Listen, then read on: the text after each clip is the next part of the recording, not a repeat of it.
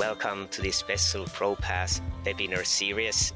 We have started a collaboration with ProPASS Consortium and are publishing their webinars in podcast format so more people can benefit from their useful content. In short, ProPASS is an international research collaboration platform of cohorts using Taiwan accelerometry to explore the effects of physical activity, posture, and sleep patterns on a wide range of health outcomes. Without further ado, let's jump to ProPASS webinar. Thanks, Joe. So we'll now move on to our final cohort. So I'm pleased to introduce Associate Professor Christina Bjørk Petersen, who comes from the National Institute of Public Health at the University of Southern Denmark. And Christina leads on the Danish health and morbidity study. So over to you, Christina. Thank you very much. Can you see my... Yes, Is that good? Yes. They're not yet in full text. Oh, there we go. Can see them. Thank you. Perfect. Thank you very much, Joe. So I will be introducing you to the Danish Health and Morbidity Survey, in which we are doing a pilot study, a feasibility study on how to use accelerometers in measuring physical activity. So I'll be speaking a little bit about how we've done it. We're not going to give you any results on physical activity because we're still analyzing the results. And together with me, I have Martin, who has actually done all the work and collecting the data. So he'll be talking a little bit about what we actually did and how we have collected the data. So first of all, a little bit about what is the Danish Health and Morbidity Survey. It's actually a part of the Danish National Health Profile, and I just draw a picture out here to show you that the Danish Health Profile is combined of 6 subsamples. So we have the Danish Health and Morbidity Survey, which is a national representative sample. Combined with that, we have subsamples from each region in Denmark. And together we compile these data, and together they all make up the Danish National Health Profile. So, and these has been conducted since 2010. So they are cross-sectional and conducted every 4th year. It takes place. The data collection is a combination of digital mail. So we send out by digital mail, and we have a digital mailbox in Denmark. So they get a letter in that. So it's sort of like official mailbox.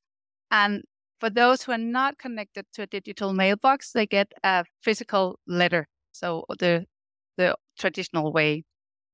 In 2021, we sent out 3,024,000 invitations to people aged 16 or above living in Denmark.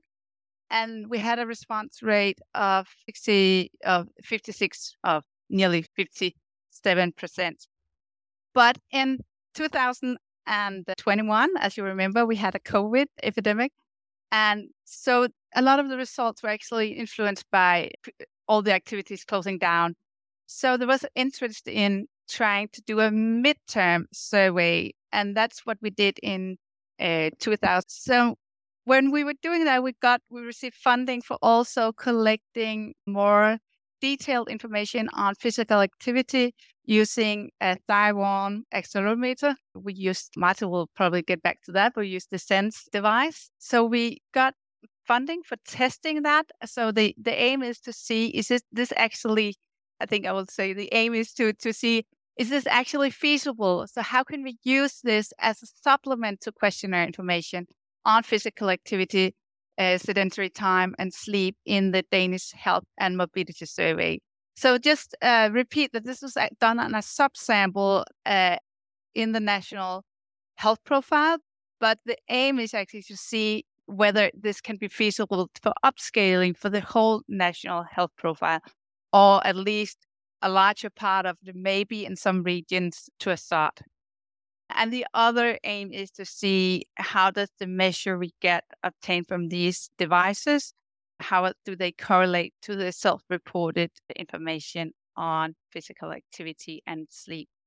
So I think over to you, Martin, to tell us a little bit about what we did. Yeah, thank you very much. I hope my sound is coming through. I'll take that Yep. as yes. Okay, so as Christina alluded to, we've used the Sense Motion device. And on top of piloting the use of an accelerometer in a national health survey, we've also decided to pilot the use of a new device. At least none of us had experience with it going into it. So the device, as some of you know, is able to communicate to a mobile phone application.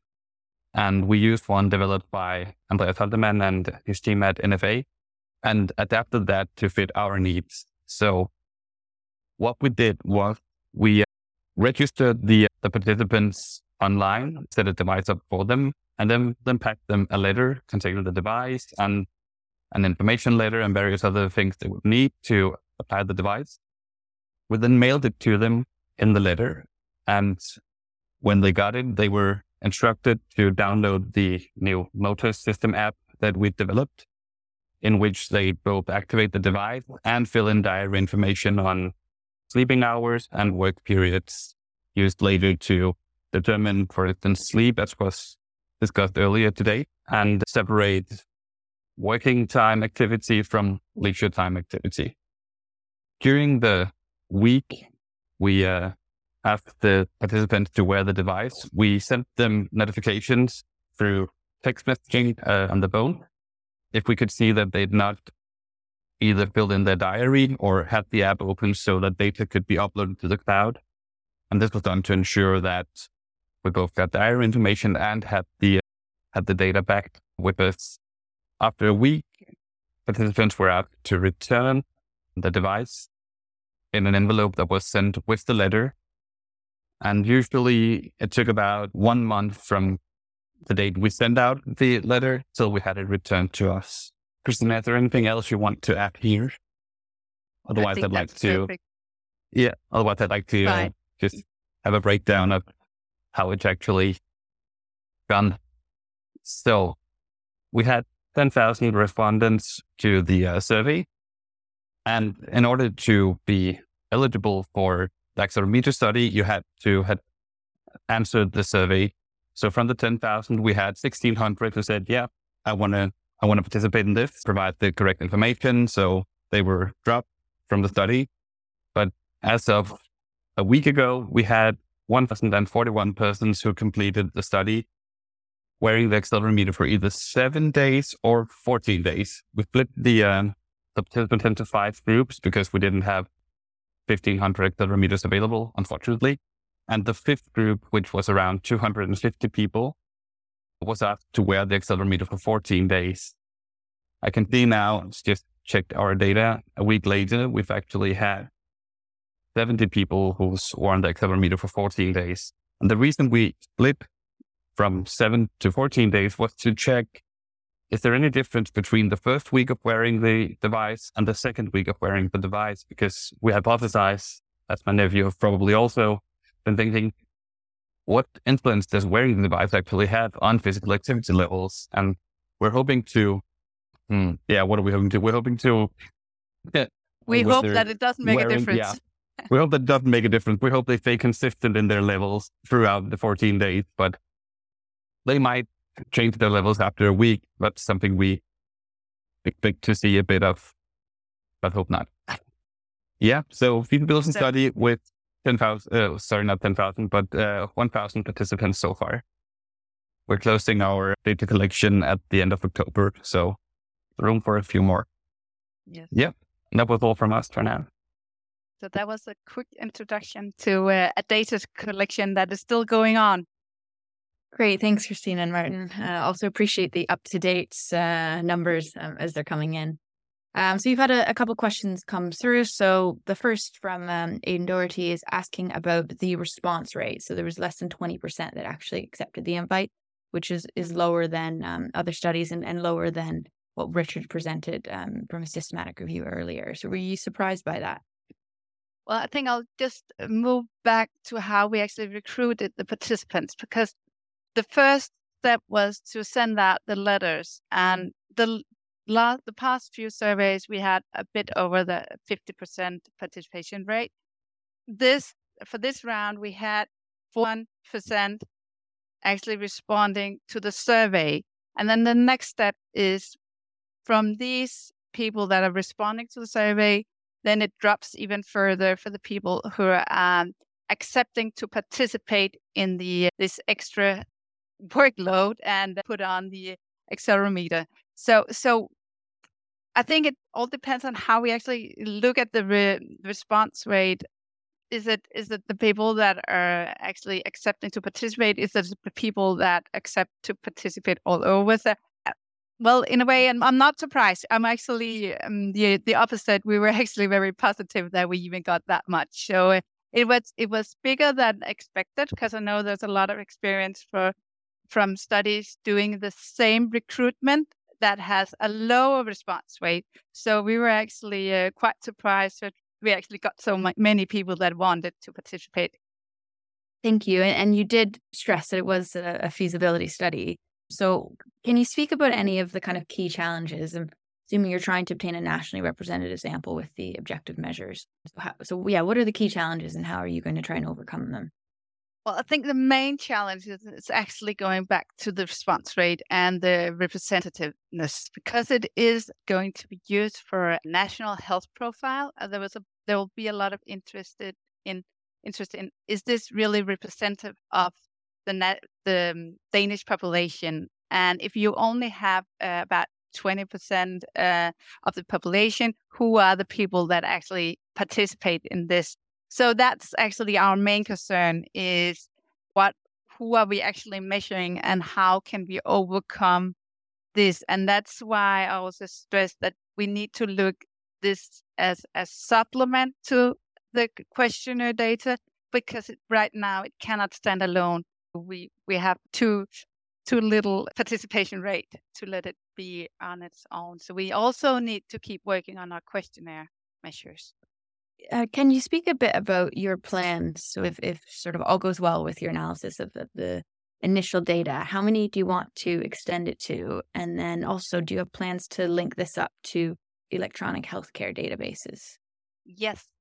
I think we actually, see, this is still going on, so it's difficult to answer until we've looked at the data.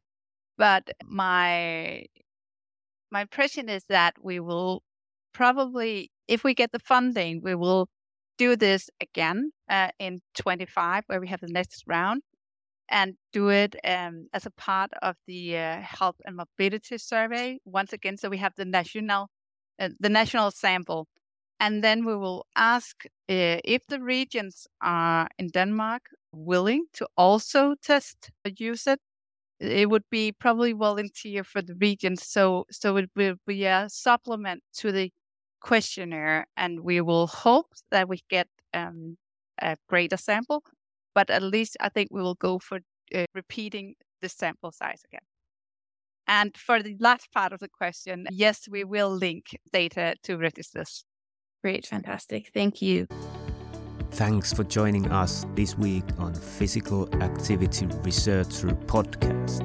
If you like the show, make sure you never miss an episode by subscribing or following the show on Twitter. This podcast is made possible by listeners like you. Thank you for your support. If you found value in the show, we would really appreciate a rating on Apple Podcast or whichever app you're using. Or if you would, in a real old school way, simply tell a friend about the show. It would be a great help for us. We have a fantastic lineup of guests for forthcoming episodes, so be sure to tune in. Thank you all for your support and have a great day.